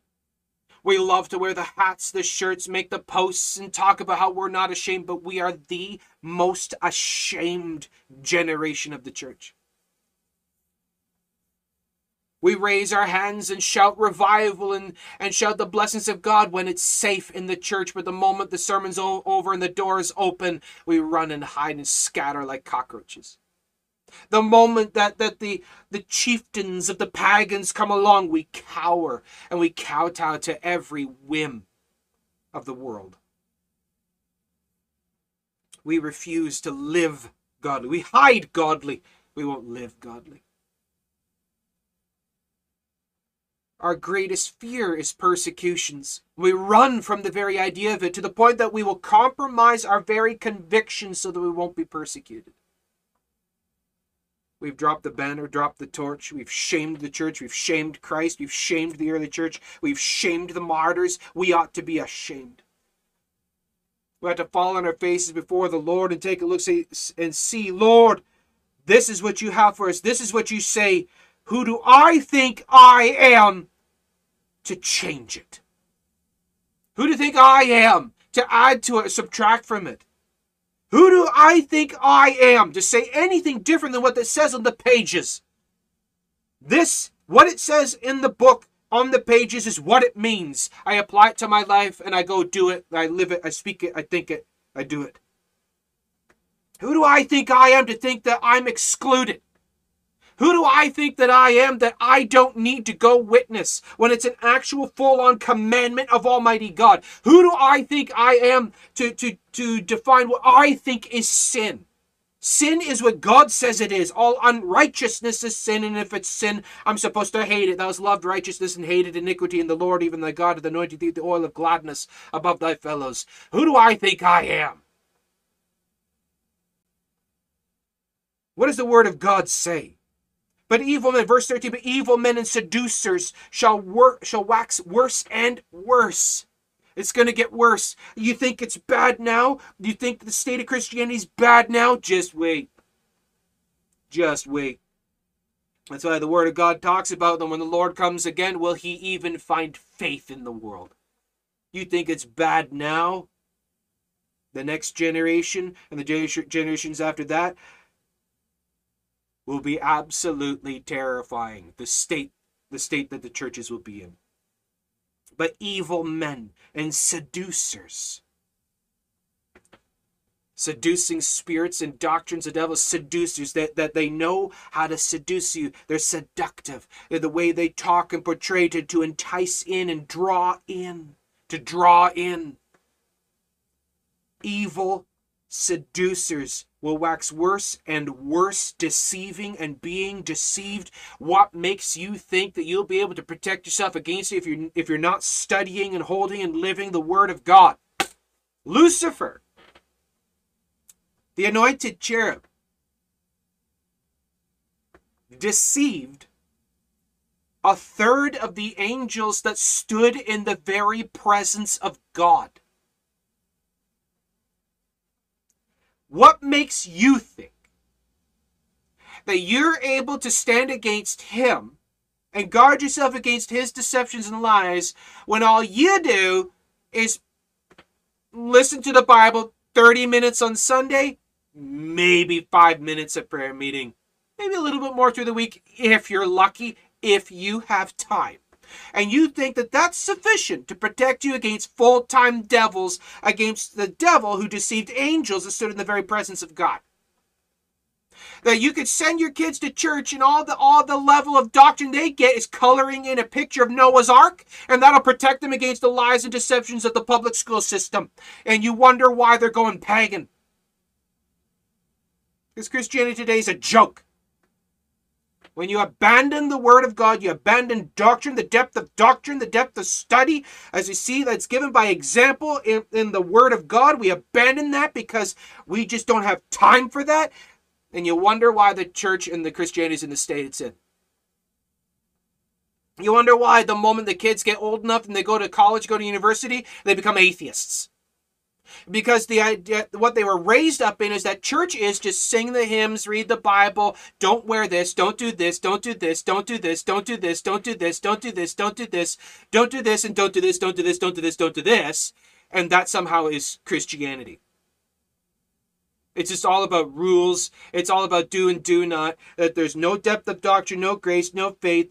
The level of Christianity is churchianity, religiosity, Phariseeism, legalism, and you wonder why they become atheists and they go to college. Because the level of teaching and doctrine is gone. We care more about ourselves and the outward appearance. We are obsessed with judging after the outward appearance, judging the outward fruits, and we have no concept of inward fruits, no concept of spiritual fruits. But we think of spiritual fruits is actually outward physical fruits. That we tear each other apart. We're the only army in existence that shoots its wounded. And you wonder why the church is in the state it's in. Because we've been seduced by evil doctrines, seduced by men's opinions, seduced by the flesh, by the world, but seduced by devils masquerading as angels of light, and cause us to become obsessed with ourselves, and we suppress the truth and unrighteousness. And woe unto any preacher that says anything about that. Oh, he'll be raked over the coals. They're the people having roast preacher for dinner. His congregation will just abandon him because how dare he say something that makes me feel not good. How dare he point out sin in my life? How dare he put his finger on something that I'm obsessed with? How dare he actually preach doctrine? All I want to hear is the catechisms, the creeds, and commentaries, and men's opinions, and other books, and quotes by other people, and men's ideologies. Very little scripture. And if you're going to quote scripture, make sure it's the parts of the Bible I like. But evil men and seducers will wax worse and worse, deceiving and being deceived. Verse 14, but continue thou in the things which thou hast learned and hast been assured of. Which is what? Who is he talking to? Paul's talking to Timothy. He's talking about the doctrine of Jesus Christ, the doctrine of the Word of God, the doctrines of Scripture. Continue in doctrine. Continue in the Word of God, the things which thou hast learned and been assured of, which is what? The Word of God, the Bible. Knowing of whom that thou hast learned them, which are able to make thee wise unto salvation through faith, which is in Christ Jesus. All Scripture, see, context is Scripture. All Scripture, Genesis to Revelation, all Scripture is given by inspiration of God, meaning theopneustos, meaning God breathed, meaning Almighty Sovereign Lord God said it. From his mind, from his mouth, he said it. He said it to his holy servants and told them what to write. And they wrote it down. All scripture is given by inspiration of God and is profitable for doctrine. Well, I don't know about that. Are you telling me all scripture? Because look at Genesis, it says 6 days, but when you grab a rock and you put it in a microscope and you bang it around a little bit, it'll tell you that it's actually billions of years old. You really telling me that the world is only X thousand years old? And it's not millions, because all the white coats say, they make every excuse. Oh, really? A worldwide flood? Oh, really? The miracle Jesus walked on water? No, it was just shallow water. It was a rock shoal there, and they make every excuse for every miracle, every wonder, everything the Word of God. They deny the majority of the Old Testament because, well, that's just not physically possible. No, duh. That's why it's called supernatural miracle. They deny everything in the Bible because, well, it's just not physically possible. Science says. All scripture is given by inspiration of God and is profitable. Profitable. All scripture is profitable because it was given by God and it's meant for, it's supposed to be used for, and it's supposed to be studied for doctrine. For doctrine. For teachings. For teaching in all things. Let's take a look at this. For doctrine, for reproof. A proof. That by which a thing is proved or tested. For reproof. So we prove everything. Avoid that which is evil, hold fast to that which is good. How can you hold fast? How do you know which is good then? And that which is evil? By the standard of the Word of God, not by what you think. Well, I had a vision. I had a dream. I have a feeling. I just feel that. I think becomes the doctrine of most churches, of most Christians. Scripture, the Word of God, is supposed to be the sieve through which absolutely every single thing, doesn't matter what it is, where it came from, what's going on, it's supposed to go through the Word of God. And if the Word of God says it's wrong, teaches by some way, shape, or form or another, by illustration, teaching, or even principle, that the thing in of itself is wrong, then it's wrong. Stop making excuses for it. Stop trying to find loopholes and excuses and workarounds. If it's wrong, get rid of it. No if and whats or buts. Get rid of it. Reject it. If the person is not of God, shown to be a heretic, a liar, false prophet, whatever else, doesn't matter, get rid of it. What are you doing with their stuff? Get rid of it. For reproof, for correction, for instruction. For instruction in righteousness, to know how to walk rightly with thy God. It's not based on what you think, what you feel. The SJW doctrines are garbage. The progressive liberal movement is nonsense. It's absolute mindless drivel. You want to know what righteousness is? You get your nose in the book. You study the Word of God. For instruction in righteousness. For what purpose? Verse 17, that the man of God may be perfect. Now I know that many of the modern minority text document Bibles, the more modern translations have actually changed this, like they change everything else and they omit and change and subtract and twist and destroy the actual Word of God. Many of the modern Bible versions actually change verse 17. That they actually changed to say that the man of God may be thoroughly equipped. They take out something. They omit something. You know what they omit?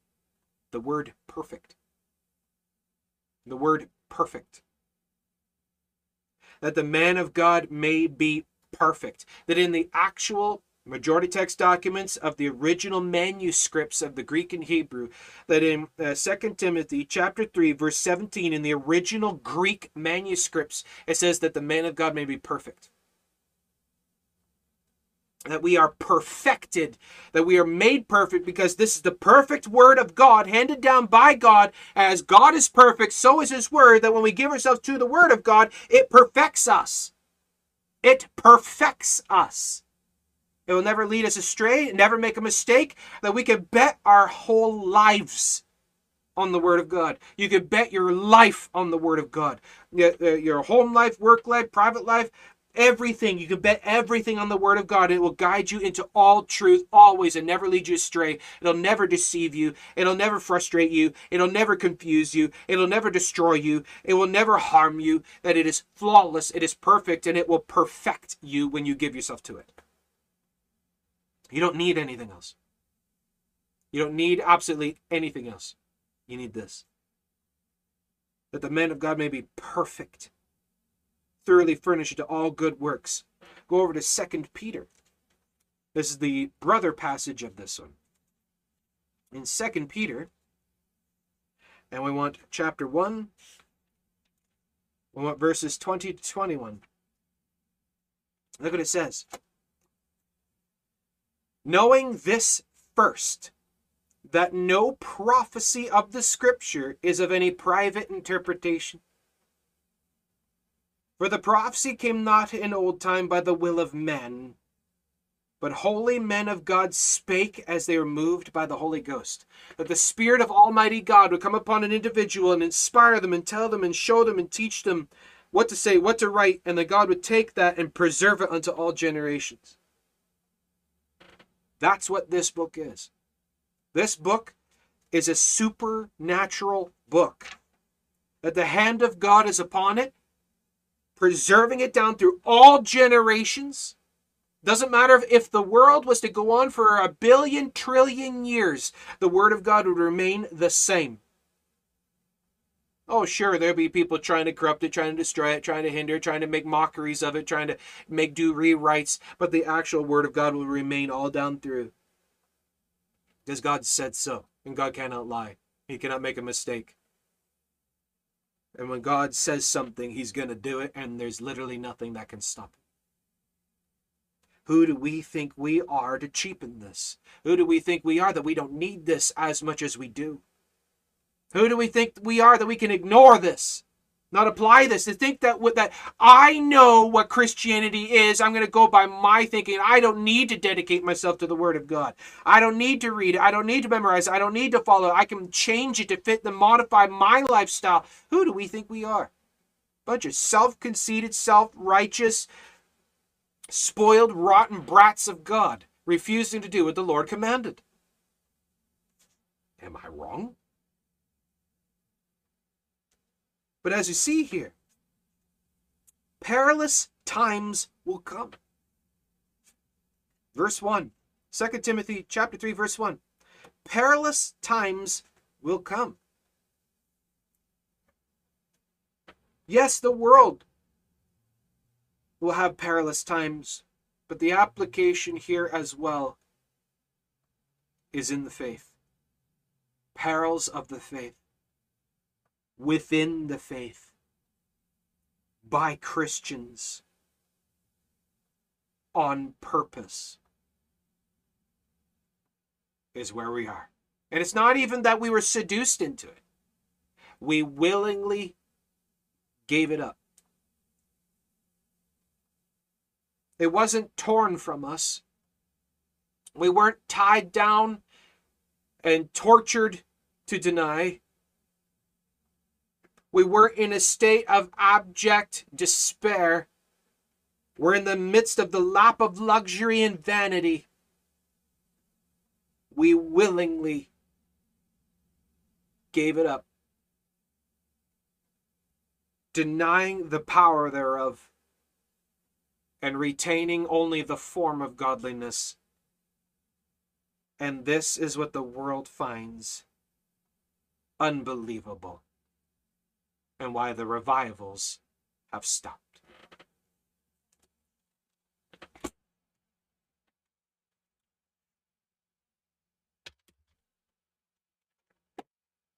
So what can we do?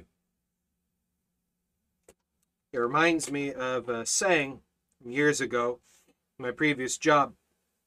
And when I first started in it, I started in security, a security guard, and bodyguard, and whatnot. And the chief of our department had a saying. He said, "You're not allowed to complain about anything unless you have a solution on how to fix it." It always stuck with me. And I've always sought to apply that because it was just the most excellent outlook in every way that even crosses over and it applies to the Christian faith as well. You're not allowed to complain about anything unless you have a solution how to fix it. What's the solution? Let's draw everything that I've said. Let's draw it all down here. We've been shown, we've been told, we've been rebuked, exhorted, and edified, and all this stuff. Now, how can we take everything that we've heard here that's challenged us? How can we find the solution? How to fix this problem? Now, we can't fix all of Christianity. We can't fix the whole state of Christianity that is in today, but what we can fix is our personal involvement with it. And how would that be? If those professed Christians around you don't want to take faith seriously, they don't want to live for Christ, they don't want to hold to doctrine, they don't want to expose sin, they don't want to walk with Christ as you're supposed to, they don't want to preach and teach like we're called to do, then you do. You do not have to have others walking with you for you to be able to walk with Christ. It's like some people are social eaters, where what they really like to do is to sit down with others, and they're going to eat something, they like to eat with other people. It's like the idea of a social coffee drinker, as you really enjoy having a coffee with other people, that if the others aren't around, you more than likely aren't going to have a coffee, aren't really going to eat. You'll cheapen out your dinner or whatever else, and you won't really have proper food. You only like to really eat or drink around others. Other people are very social in their behavior, social in their interactions. But what a lot of people have done is they've brought this into the faith as well. You'll only talk about Jesus Christ around other Christians. You'll only take the faith seriously, you only care about your spiritual health when you're around other Christians. You need to learn to be self-sufficient. You need to learn to be able to take care of yourself. It's like some people will only go to the gym, will only look after their health and fitness if they're nagged. Or if there's other people that will keep them excited, keep them encouraged to keep going. But if they're not around, they won't go. They won't go for the run. They won't do the thing. But a lot of Christians are like that with their faith. You only take the faith seriously if there's other serious people around you. You need to learn to be self-sufficient. You need to learn to stand for the Lord by yourself. You need to learn to be able to take the word of God and prayer and fasting and the faith in all seriousness and absolute dedication yourself by yourself. You cannot devote yourself to intentions. Oh, I intend to. Oh, I want to. Oh, I plan to. No. Now. Now is the accepted time. Now is the day. Now is the time. Now is the time appointed. Choose this day whom you will serve. Yourself, your flesh, the world, and peer pressure, or the faith. You take the faith seriously. You say, well, I haven't been and I don't know what to do. Repent and get yourself right. Make the crooked way straight. Take it seriously now. Now is the time. Because look at it this way. The Lord appears in the clouds, and we're caught up together to meet the Lord in the air, and we're standing before the Lord. Will you have any regrets? And you'd be like, oh, I was all planning to be able to do this and to lead people to the Lord, hand out tracts and do this and live for the Lord and witness to my neighbor, witness to my friends, and now you can't. Rather, plan that when the Lord comes, you won't have any regrets. You've done everything you can. You live your life like the Lord is coming tomorrow. You live your life like the Lord is coming tomorrow. Like, what if you found out you only had a week left to live? A week left to live. How seriously would you live for the faith? Well, why aren't you living like that now? What excuse do you have? Well, I got many years. Do you really? Life's uncertain. What is your life? It is even a vapor that appears for a little time and vanishes away. You look at a tombstone. You got the birth date, the death date, the dash in between. You have no idea when you're going to die, and everybody's dash is the same. Nobody expected to die. We have no idea when our time is coming, and it's going to catch us off guard. That's why they're called accidents, not on purposes. Give yourself to the Lord. Give yourself to the Lord. What excuse could you possibly give God that would excuse you from taking the faith seriously? You see the examples that the Apostle Paul has left us? What's your excuse? You know, Paul wrote this letter to you as well. Not just to Timothy, he wrote this to you. This is written from the mouth of God to all saints. That's why it's written in the Word of God, because it's meant to all saints. This is meant for you too. God is talking directly to you. He's trying to get you to smarten up, take the faith seriously, to watch yourself, to reprove yourself, to exhort yourself in the faith. God wants you to take the faith seriously.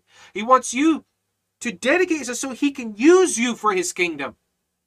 Because you stand before the Lord, he's going to ask you, he's going to investigate, see how you've cared for your master's business. Do you really want to stand before the Lord ashamed? Do you really want to stand before the Lord? And he says, why didn't you do this? Why didn't you do that? Why didn't you talk to them? Why didn't you talk to them? I gave you everything. I gave you my word. I even worked it out in such a way so you even had a bundle of gospel tracts. You didn't have to say it. You could have just given them a tract. Why didn't you do anything? Why didn't you do anything? You had your whole life. Years you could have done something. Why didn't you? You didn't even tell your neighbor. You didn't tell your coworkers. You hardly live for me. People around, they didn't even know you were a Christian. Think about it. Think about it. Look at the early church. Look at the early church. The fervency, the dedication, the love, the charity, the absolute zealousness of faith that they had. What excuse do you have? Say, well, I can't really do much. That doesn't mean you can't do anything. Do you have 2 hands? Do you have 2 feet? Do you have a heartbeat? Do you have a tongue? Do you have a mouth? You even have a little magic box that connects you to the whole world. You don't even have to leave your home. And you can reach the world. Do you? Or do you make it about you? Do you make your social media about you? About society's idiocy? About the crimes in the government that everybody knows about anyways and is pointless to why we keep going on about it? The gospel of Jesus Christ. The faith. Thou hast known my faith, my doctrine, i.e. depth of Christianity. The depth. The depth. Where is the depth of your faith?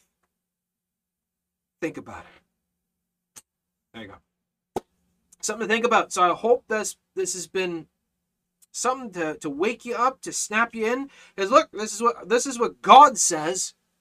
This is not my words. This is what the Lord said. It's what the Lord said. So give this some thought. Is this something we should take seriously?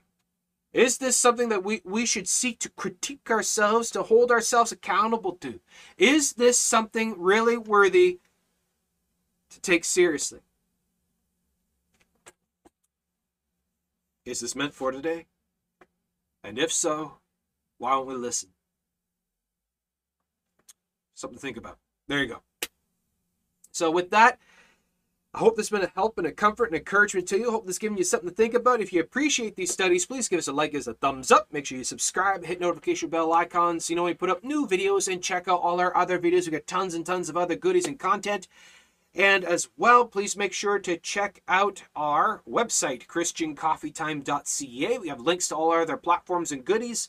And if you are wanting to learn how to take the faith seriously, and you want to know, okay, where can we start? What's some of the first things that we could do to get ourselves in that state of the drive and the desire to be able to overcome the lusts of the flesh first? You know, I was talking with a good friend of mine about this, on where to start. What's the first thing you should do? So, well, you know, one of the top primary doctrines, commands, and instructions by God in the Word of God, one of the highest instructions by God Himself throughout the Word of God, is fasting.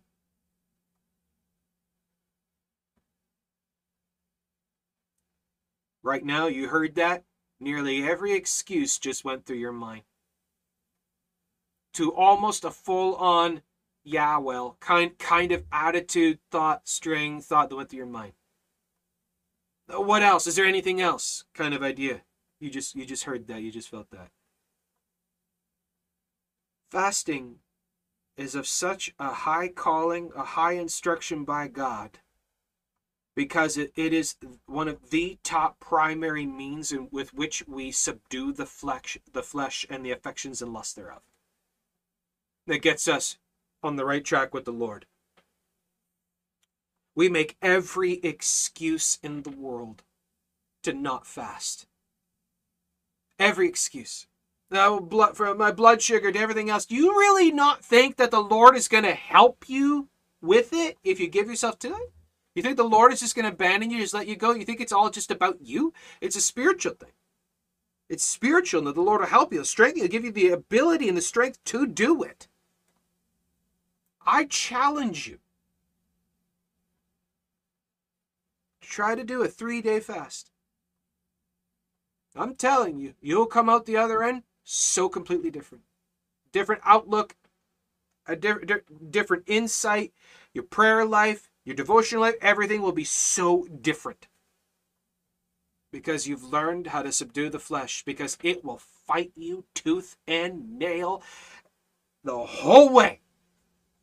You dedicate yourself to try to do a 3-day fast, I'm telling you, it'll change you. And then from that point forward, give yourself to a regular intervals of prayer and fasting. They did all throughout the Old Testament. They did throughout the New Testament. Fasting is one of the most important doctrines of the Word of God that has fast been cast away. The vast majority of Christians are more obsessed with stuffing their faces at every opportunity. Fasting is almost never taught. But it's one of the primary doctrines we see all down through the Word of God. Why is fasting forgotten? A long forgotten doctrine. To even the point where Jesus even said that these devils cannot be cast out except through prayer and fasting. And guess what they've done in some of the modern Bibles? They've even taken that passage, that verse that Jesus said, some of these come not up by prayer and fasting, they've removed and fasting out of the Bible. So some Bibles don't even teach you how to overcome some devils. What addictions, problems, struggles are you having? That may very well be spiritual opposition. And you just can't for the life of you figure out how to overcome it. That's because you're not giving yourself to prayer and fasting. That's what Jesus, God in the flesh, said. And we won't listen. We won't listen. We can hardly go one meal without becoming absolutely obsessed. We're addicted. We're hopelessly addicted to eating. Gluttony. Stuffing our faces. The Lord calls us to a life of holiness and righteous living and prayer and fasting and devotion and discipleship, and we make every excuse. And we wonder why the church is in the state it's in, because the saints will hardly give themselves to prayer and fasting for revival, for victory, for conquering of sin and temptations, casting out of devils, for the spread of the gospel, for bringing ourselves closer to the Lord. We will hardly dedicate ourselves as the Lord has called us to Only wonder why the church is in the state it's in. Something to think about. I challenge you. 3-day fast. I challenge you. Watch what happens. What it does to your faith, what it does to your Bible reading, what it does to your prayer life, what it does to your witness, to everything else. The insight you will have on righteousness and unrighteousness and how much closer it brings you to the Lord. I challenge you. What excuse? Well, what about my job? What about this? What about this? That's your flesh talking. That's your flesh talking. Your flesh is stronger than your faith. Your flesh is stronger than your spirit. You're going to listen to your flesh. You're going to listen to the devils and the world and everything else. God says, you plan on standing for the Lord and battling against the enemy and preaching the gospel, but you can't even fast for a day. What about turn the tables? What about dedicate yourself? Determine yourself before the Lord. I'm going to overcome the flesh. I'm going to overcome these things. That every excuse that comes in, I'm going to rebuke it and cast it out. And I'm going to dedicate myself to the Lord. I challenge you. You want revivals to spread, starting in your life, your family, your home, and those around. You want revivals to start. You want the faith to grow. You want to tick off the enemy. Take the faith seriously. You watch what happens. But at the same time, I'm telling you that when you give yourself to this, when you give yourself to prayer and fasting, I'm telling you from first-hand experience, tons of times, and from multiple other people who can profess this, that when you give yourself to this, all hell will break loose. The gates of hell will open up and the devils will come at you in every angle. From family, friends, co-workers, home life, private life, everything will just suddenly just go up in flames. Everything will go crazy to try to stop you, hinder you, kill your joy, kill your faith, stop your walk, get you to drop prayer, to throw you into depression because everything seems to be going wrong. And it'll all be traced back to the moment you put yourself in a state of prayer and fasting. You want to see actual evidence, manifestation of the power of the enemy, of the reality of the paranormal, the supernatural, give yourself to prayer and fasting. Because it's what God commanded us to do, instructed us to do. It's what the Word of God demonstrates, shows us, teaches us in doctrine, prayer and fasting. The enemy knows that this is something that is so powerful, that brings you so close to the Lord, they're going to try to stop you at every turn. Be mindful. Be mindful. Dedicate yourself. Determine yourself. Determine in yourself to hold the line. Dedicate yourself to the faith. Dedicate yourself to the Word of God. Dedicate yourself to prayer and fasting, taking the faith seriously. Watch what happens. Watch what happens. Thou hast known my doctrine. Paul fasted regularly. He prayed and fasted regularly. I just finished watching a great old Christian film. Highly recommend it. We have it in our YouTube playlist here on our channel. Christian films, Christian movies, I think it's called, Christian videos. It's an old film called ch3. One of my absolute favorite old Christian films. It is excellent. It's about an old circuit preacher. He would travel around in a huge circuit back in the olden days and preach at tons of different churches. Powerful man of faith and prayer.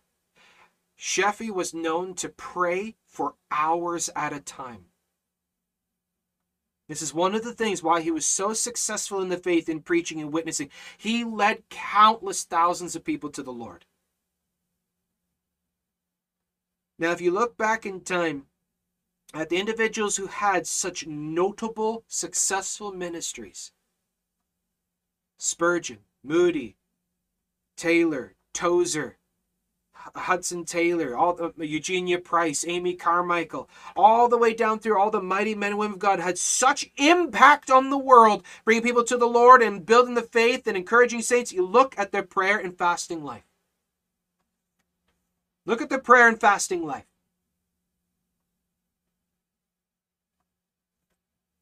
Do you see that today? Where is the depth of prayer and fasting today? prayer is more like, today is like taking a stone and skipping it across the surface. And there's no plunging into the depths. Our prayers last maybe a couple minutes. But you look at the mighty men and women of God, you look at the prophets, look at the apostles, they would pray for hours. Say, well, I can't really pray for hours. That's your flesh talking. You know, prayer isn't just a fold your hands, bow your head, close your eyes, and you stay in this state for hours. Prayer is a continual, pray without ceasing. It's a continual, constant, non-stop, direct communication with God actively throughout the day, all day. While you are awake and conscious, you are talking with the Lord, communing with the Lord. The Lord is on your thoughts, on your mind, in your heart, in everything that you do. Where is that today? We love to do things by ourselves without God. What about turning that around? Prayer and fasting will do that. You'll notice that in a fasting and prayerful state, you will find that Christ mindfulness will become a non-stop constant. Because the act of prayer and fasting shuts the flesh down and raises the power of spirit and mindfulness of the Lord, that you will hardly be able to do anything without being mindful of the Lord. That's what it's for, and that's what it does. And I'm telling you, it will change you. It will change you to your core when you take the faith seriously. The fullness of the faith and the power of the faith in prayer and fasting and dedication to the Lord. That's how you turn things around. So there you go. So my challenge, dedicate yourself to a 3-day fast. 3-day prayer and fasting. Watch what happens. The Lord will be with you. You will find you can function. You will find that your flesh was lying.